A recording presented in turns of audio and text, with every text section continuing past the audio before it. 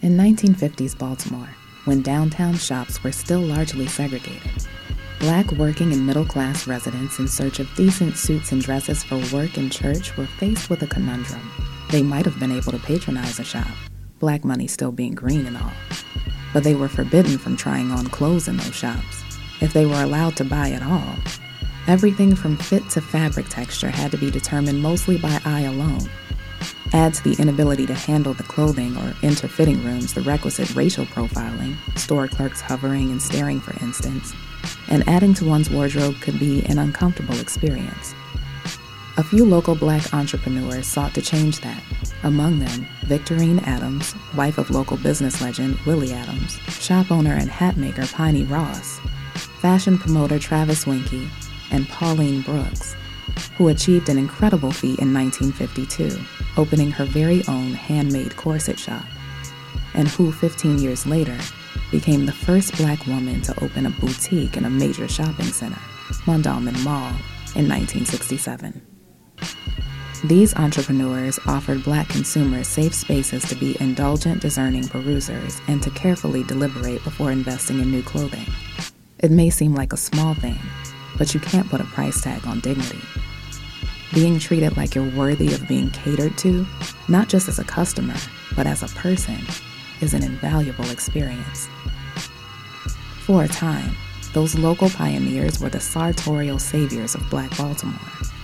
That is until desegregation, when consumers newly overwhelmed by options eventually became less loyal to Black clothiers exclusively. There's still a vanguard of Black fashion designers and sellers in Charm City. In this bonus episode, you'll hear from a few of them as we trace the roots of local Black fashion retail and design through its necessity-driven past to its innovative future. For WEAA 88.9 FM, I'm Stacia Brown, and this is The Rise of Charm City, bonus episode 1, Dressed and Highly Favored.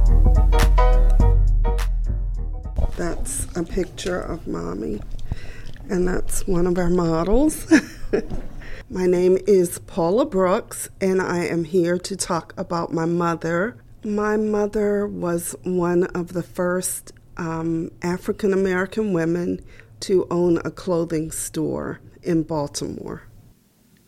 We first came across the name Paula Brooks while conducting research for our Season 1 episode, Mall's Fair in Love and War, about the history of Mondawmin Mall. We read about her in a 1996 Baltimore Sun obituary so compelling and interesting that we reached out to her daughter Paula for an interview. It would be months before we heard back. By then, Season 1 had ended, but we still thought people should know about Mrs. Brooks, who, it's worth noting, worked as a domestic before taking classes at Cortez Peters Business School, Morgan State University, and Maryland Institute College of Art, or MICA. She was always in the business of broadening her education and bettering herself, Paula told us. She began in fashion working for Mitnick Brothers, which was a Jewish store on Pennsylvania Avenue. And at that time, stores, they sold like appliances and clothing and all different kinds of things. But little stores on Pennsylvania Avenue was one of the main areas that Black people shopped. So she began as a bookkeeper at Mitnick Brothers. They typically sold cheap clothing and clothing that really was of very low quality. And my mother started telling them, I think that people would buy clothing that was of better quality. So one day they gave her an opportunity to go to New York and buy for the store. And she bought, and the clothing sold, and she ended up becoming a buyer, which was unheard of. That Mrs. Brooks was given the rare opportunity to make clothing purchases for the store, and for the store's Black consumers in particular, spoke to the Mitnick brothers' trust in her eye and her acumen. After getting some experience as a buyer under her belt, Mrs. Brooks branched out, opening a corset shop on North Avenue. She actually was one of the first Blacks, the only Black in her class, to take the corset making course. She went out of business when during World War II, they used the boning that was used in corsets, they used it some kind of way in the war, so she wasn't able to get it. Mrs. Brooks and her husband, W. Bernard Brooks, then sold and delivered women's fashions from their second shop. She actually went to New York, I think the day before she had me, came back, worked in the store that day, and then had me the next day. So that's the kind of person that she was. She just, whatever she was focused on doing, that's what she did. After 2 North Avenue locations, first in a basement, then in a storefront, she eventually made a major leap. Moving into Mondawmin was a really big deal, and she couldn't have done it on her own. Council for Equal Business Opportunity, also known as CEBO, they were the ones that negotiated her move. It started out as a way to advertise her clothing, but it ended up being such a great fundraiser for churches, sororities, and all kinds of civic organizations.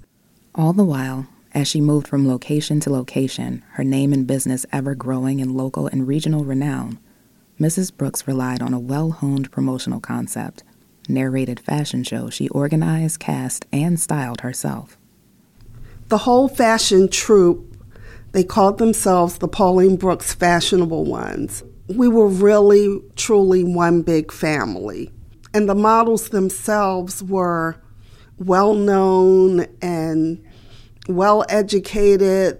The Pauline Brooks Fashionable Ones traveled together up and down the eastern seaboard, and once they reached a destination much farther than that.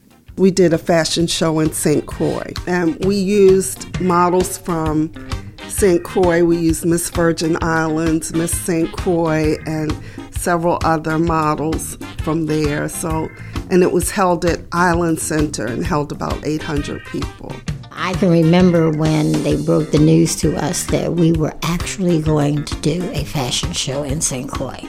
That was monumental.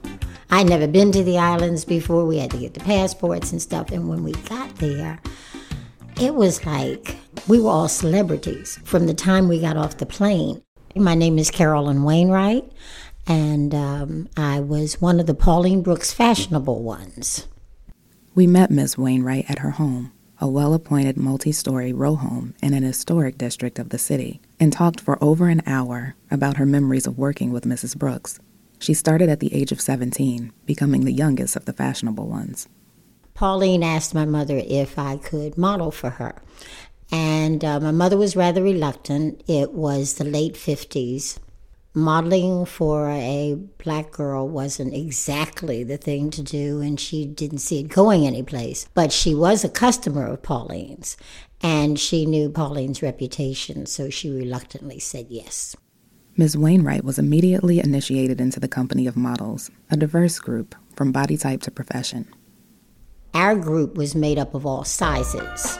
So when I was 17, I was a size 3 to 5. And so I wore the smaller clothes, but there were people who wore 10s, 14s, 20 and a half. And so when I started on my first show, they all sort of gathered around me and said, okay, we're going to show you the ropes. Melanie Urell sort of showed me how to walk. Mabel Burton was also my size, but she gave me some styling tips.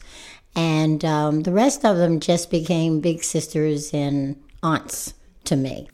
When it came to her fashion shows, Mrs. Brooks ran a tight ship, and she knew her audience and their sartorial needs and preferences like the back of her hand. Pauline used to shop for people. You know how people have shoppers now. Well, Pauline, you could go into Pauline's store and say, look, Pauline, I got the Guardsman's dance coming up. I don't have anything to wear. And Pauline would say, hey, get back to me in a couple of days. And she would be able to come up with several suggestions of things that you could select from. So she knew who you were. She knew your body type. She knew your style and was a really good shopper. I have things in my closet right now that I bought from Pauline 30 years ago that I could put on And people would say, oh, really, that's really nice, not knowing it was 30 years old. That was the kind of style that she presented to Baltimore. We used to do fashion shows. Of course, in the 27 years that I modeled for her, we saw fads come and go. We were in minis. Twiggy was doing lashes and short dresses, and we were doing lashes and short dresses. And then one horrible weekend, Pauline said, I hate to tell you this, but there's a new trend. It's called maxi. So we went from short dresses above the knee to something almost to the ankle. We were not happy. But as she often reminded us, we were models. We had to show the clothes. We had to make sure that the customers were able to see the clothes in the best possible light. For some, body positivity in fashion, that is, showcasing models of all shapes and sizes and clothing that is fitted, tailored, and fashion-forward, may be a relatively new concept. Hearing Miss Wainwright discuss how important this was to Mrs. Brooks in the 1950s and 60s really drove home how pioneering she was, not just as a businesswoman, but also as a womanist and a visionary. She took us out to fashion shows where we looked like the people in the audience. Our favorite models were Melanie Urell, who was a size 14, and gray-haired, and Tenya Wiggins, who was a size 22 and a half. She was my height, and she was 22 and a half. But she was feisty, and she wore everything we wore. If we had a bathing suit scene, Tenya was in a bathing suit scene. If we were doing cutoffs, she was in cutoffs. And she pulled it off well. And that's why people came to our shows, because they knew that they could find the clothes that would look good on them because they could see themselves up on the runway. Before talking to Miss Brooks and Miss Wainwright, I hadn't given much thought to the many practical functions of fashion shows. I was thinking of them only in contemporary terms, as ways to showcase a collection of clothing in highly stylized and artsy ways. In my mind, the end game for those types of shows may have still been to compel people to buy the pieces, but definitely at a later date. For a buyer and personal shopper like Mrs. Pauline Brooks, the goal was more immediate. She wanted on-site sales. Her models weren't there just to display the clothing. They were there to sell it, literally. We didn't leave the show until you were able to come back and try the clothes on. As a matter of fact, the two models that I mentioned, Melanie and Tenya, they would be on the runway. And sometimes, and I saw this with my own eyes, before Melanie would get off the runway, somebody would reach over and say, hey, put my name on this. Because people would rush backstage when the show was over and start selecting clothes, trying them on. Our job became no longer model. We were salespersons. We knew our clothes. We were responsible for making sure that the clothes were in good shape by the time the audience came back. We couldn't just, throw a $200 suit over there on the chair and have somebody else pick it up. Sometimes we took our own jewelry with us, and the spinoff was people would say, oh, those earrings that you had on, can I have those? And I'd have to say, well, those were my earrings. Or I'd say, sure. Yeah. And I'd sell them for Pauline.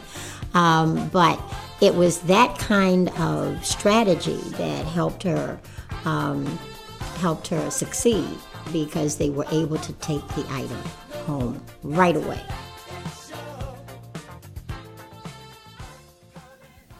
In the late 1960s and throughout the 1970s, business was stable and thriving for Pauline Brooks at her Mondawmin location. But Paula says the 1980s brought harder times for the shop, as the mall itself became a less safe shopping environment. Well, we had been robbed a couple of times. My mother's store, the store was right on the end, upstairs next to Maryland National Bank. And a couple of times people came in and just, robbed us and went on back out the door. And, people were saying, well, I don't go to Mondawmin anymore. Mondawmin was kind of in transition right then. So I wanted to really reach the mainstream and we started looking at the Belvedere Hotel. It was bright. It was a bright area. We had a lot of customers such as Shaka Khan and Divine, people that, would come to downtown Baltimore to perform, came to the store. Paula says that tradition of famous customers didn't begin at the Belvedere. My mother always had well-known clientele. Oprah came to the store at Mondawmin.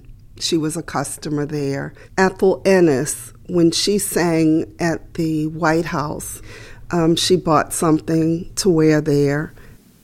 The Brooks family spent more than 30 largely successful years as shop owners. I asked Paula what ultimately led her to shutter her mom's boutique. I think it was several things. Integration became big, and people began to go wherever they wanted to go. They could go to wherever and say, oh, I got this from, Neiman Marcus, or I got this from Macy's, or whatever. I think competition was higher. I think it was just probably time. You've been listening to Dressed and Highly Favored, a bonus episode of The Rise of Charm City on WEAA 88.9 FM, the voice of the community.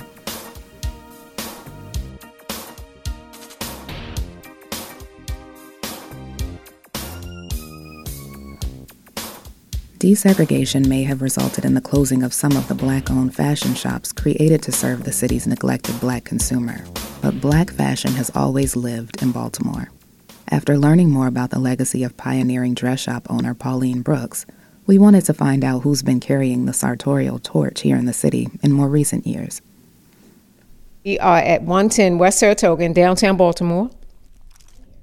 I have been in this location for 6 years now. I opened my boutique in 2010, and I'm thankful and blessed to keep growing.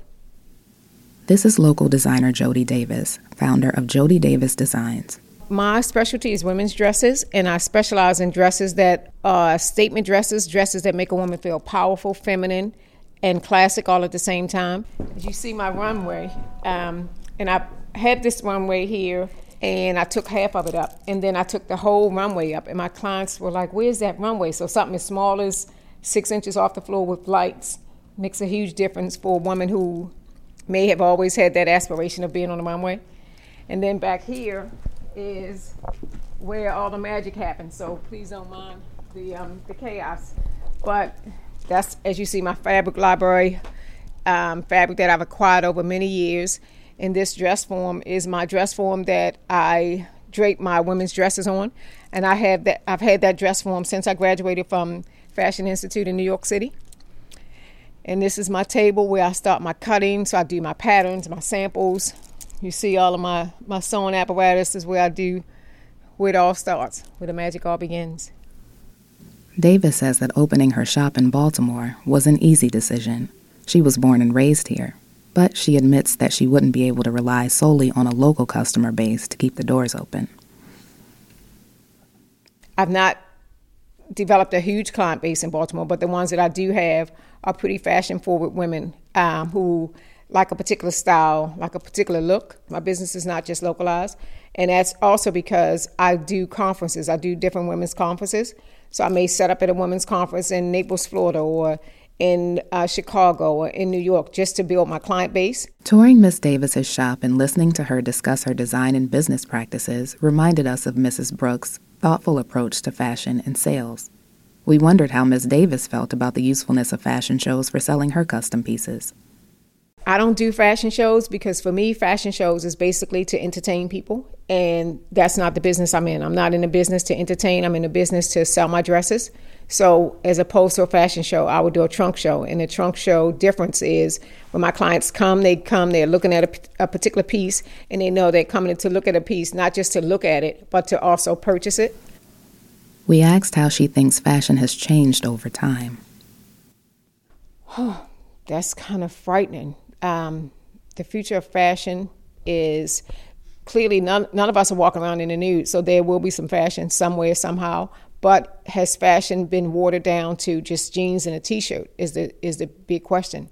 You know, everyone is looking into comfort, and so there's no importance, I think, of showing up at your office looking polished. Not that you can't look polished in a pair of jeans and a T-shirt, but it's just not the importance of, like, men when they wore their three-piece suits and their ties and their shirts, and women in their beautiful dresses. Now everybody is just come as you are. This is a sentiment that fellow veteran fashion designer Carlos Palmer shares. We have a tendency, in particular in Baltimore, we have a tendency to follow a herd. We all want to dress alike. We say, oh, I want to be different, but then we go and we do and buy the same things.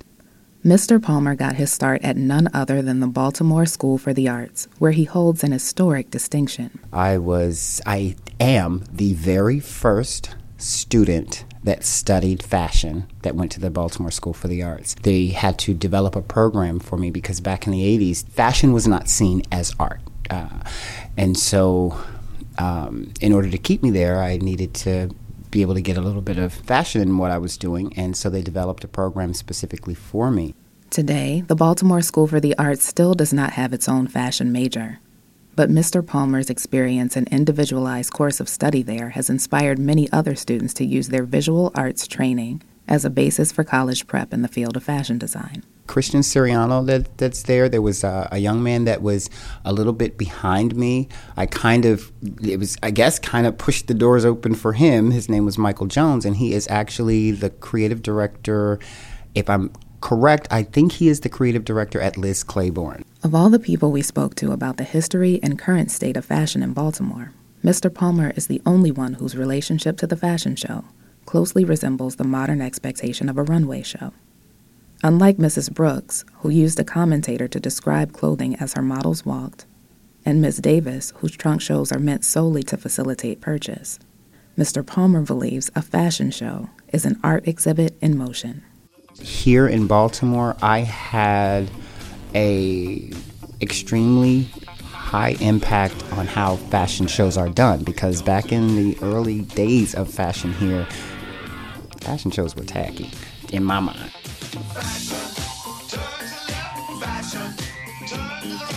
I went to school. I had never seen fashion shows like the ones that I saw in New York. I learned that a fashion show could happen anywhere.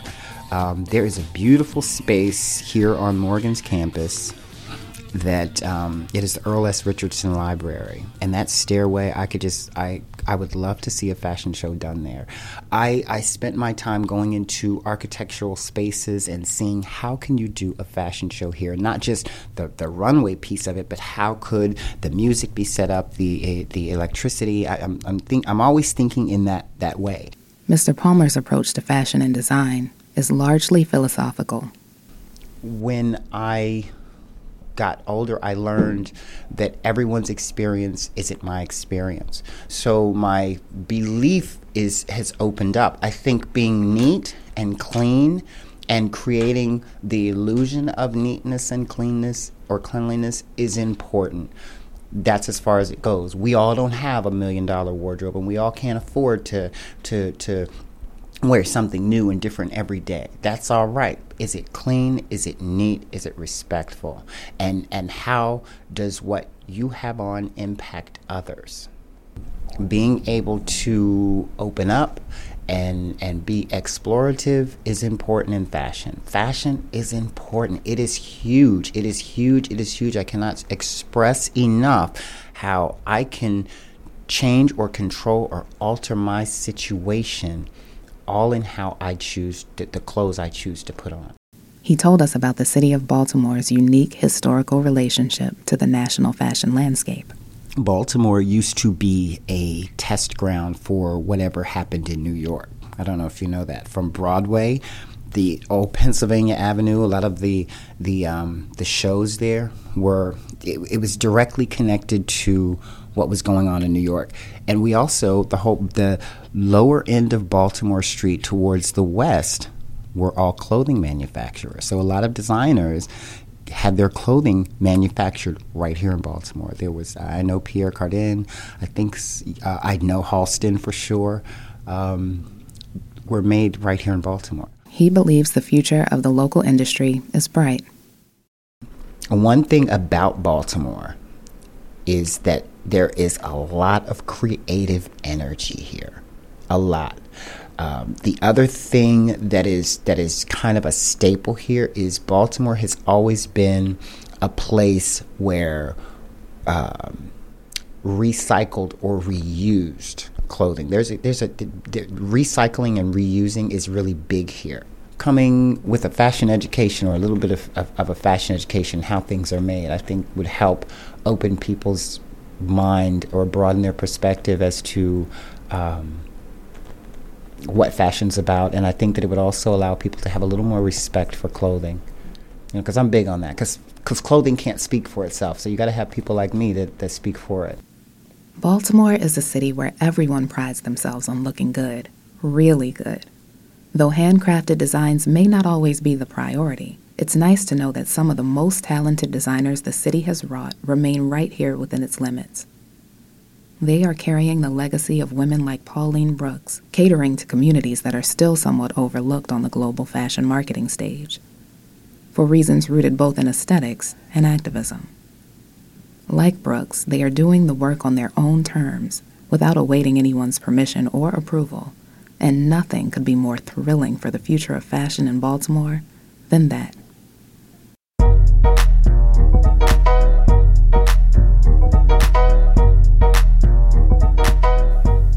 This episode was produced by Allie Post and Stacia Brown. It is brought to you by WEAA 88.9 FM, with financial support from listeners like you.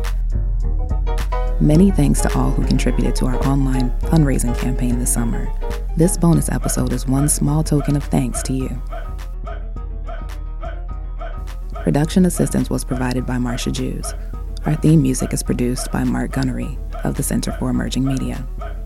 For photos related to fashion in Black Baltimore and the people you just heard talking about it, visit riseofcharmcity.com or follow us on Instagram and Twitter. We're at Rise of Charm City.